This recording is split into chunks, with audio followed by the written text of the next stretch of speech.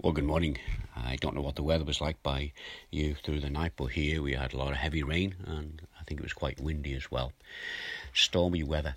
We have to be prepared for stormy weather. For us here in this country, it's usually having a good pair of shoes and a Mac. But in some countries, they have to make a lot more preparation. Some places they need storm shelters and they will maybe have to be ready to protect their buildings from the storm. Stormy weather is a euphemism for life's storms, and we're going through a storm at the moment, all of us together through this coronavirus. But there are those personal storms that we have in our lives. And I was thinking about that this morning as we looked this morning at our passage in Proverbs chapter 10. And I'm thinking about being prepared for the storms that are likely to come along and thinking how prepared are we for the worst storm of all, the storm that we all fear. That is the storm that comes at the end of life when death takes over. So this morning we're going to look at Proverbs 10 verse 24 and verse 25. And now I think we've all realised by now that when Solomon speaks about the wicked, he's referring to those who choose to ignore the wisdom of God and have decided to live their lives by the wisdom of the world. Listen to what the Apostle Paul says about this as he writes to the church at Corinth in 1 Corinthians chapter 1 verse 20 to 21. And we as believers, as those who are Christians, we can take comfort from these words. And this is what Paul says to them. He says, "Where is the wise person? Where is the teacher of the law? Where is the philosopher of this age? Has not God made foolish the wisdom of the world? For since in the wisdom of God the world through its wisdom did not know him, God was pleased through the foolishness of what was preached to save those who believe." Now, a lot of us will know what Paul means by that, but let's just go on and read another little passage from 1 Corinthians. This is chapter 3, verse 19. "For the wisdom of the world is foolishness in God's sight, as it is written, He catches the wise in their craftiness." So basically what he's saying is the wisdom of God is real wisdom, but the world sees it as being foolish. But the world's wisdom is foolish, and God catches the wise in their craftiness or in their foolishness. Now both our proverbs this morning speak about the wicked and the righteous. Let's consider what they say about the wicked. So the first proverb is in verse 24. "What the wicked dread will overtake them. What the righteous desire will be granted." So what the wicked dread will overtake them. This tells us those who leave God out of their lives, no matter how they make preparation to avoid the things that they fear, the fear in the end will get the better of them. And I said the greatest fear we have is the fear of death. So the foolish ignore that. Proverbs in verse 25, when the storm has swept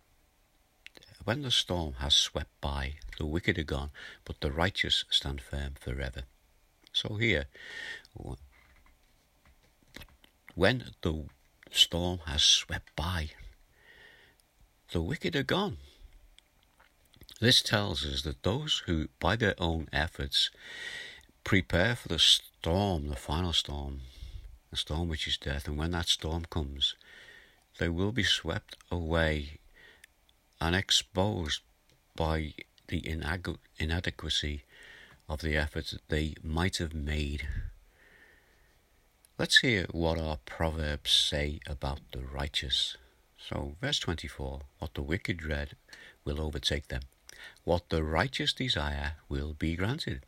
So what the righteous desire is to be made right with God and to be right in the presence of God. This can only be done by believing and trusting in the death and resurrection of Jesus. And we cannot achieve this by our own efforts, no matter what preparation we make other than what Jesus has done for us. Proverbs 25. Let's look at the righteous here. When the storms are swept, the wicked are gone, but the righteous stand firm forever.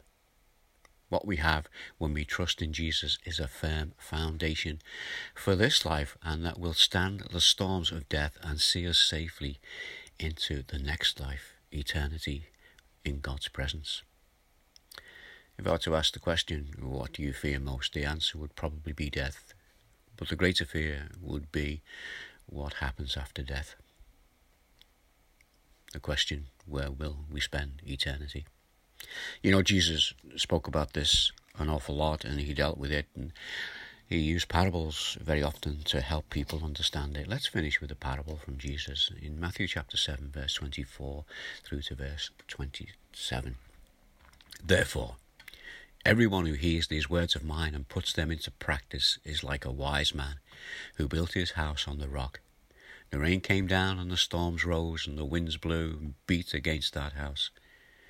But it did not fall because it had its foundation on the rock. But everyone who hears these words of mine and does not put them into practice is like a foolish man who built his house on sand. The rain came, the storms rose, and the winds blew, and they beat against that house, and it fell with a great crash. I think really those words from Jesus in what we've looked at this morning have become self-explanatory. What is our life built on? Is it built on the things we build, or is it built on what God has built for us through what Jesus did? And you know, as Christians, we take great comfort from that, and we can go through whatever storm life throws at us, even this storm of the coronavirus, and we can look to him, and we can take pleasure in knowing that we are his. Whatever happens, we are safe in his hands. Let's pray together. Oh, Father, we thank you again for your word. We thank you for this morning that you can teach us these lessons from it. And we just pray that you will just open our hearts and our minds, yes, to you as being our Saviour, that we will invite you in. But when we've done that, to trust in you for the everyday storms of life that come along and encompass us. And our Father, just help us to trust that you are there with us, and you will see us through this and even the final storm when we close our eyes and leave this life here. We pray that we might have that confidence in you, that we will know that we are yours. Our Father, just be with us today and guide us through these difficult times as we ask these things in your precious name. Amen. Well, that was a time in God's Word, and sometimes we need to look at the serious side of what God is saying to us and allow him to speak to our hearts. And I trust we've done that this morning, and I trust that after hearing that from God's Word, that we will be those who can now go away and trust and continue to trust in him. And may God continue to bless us. And I'll be back again tomorrow. God bless. Bye now.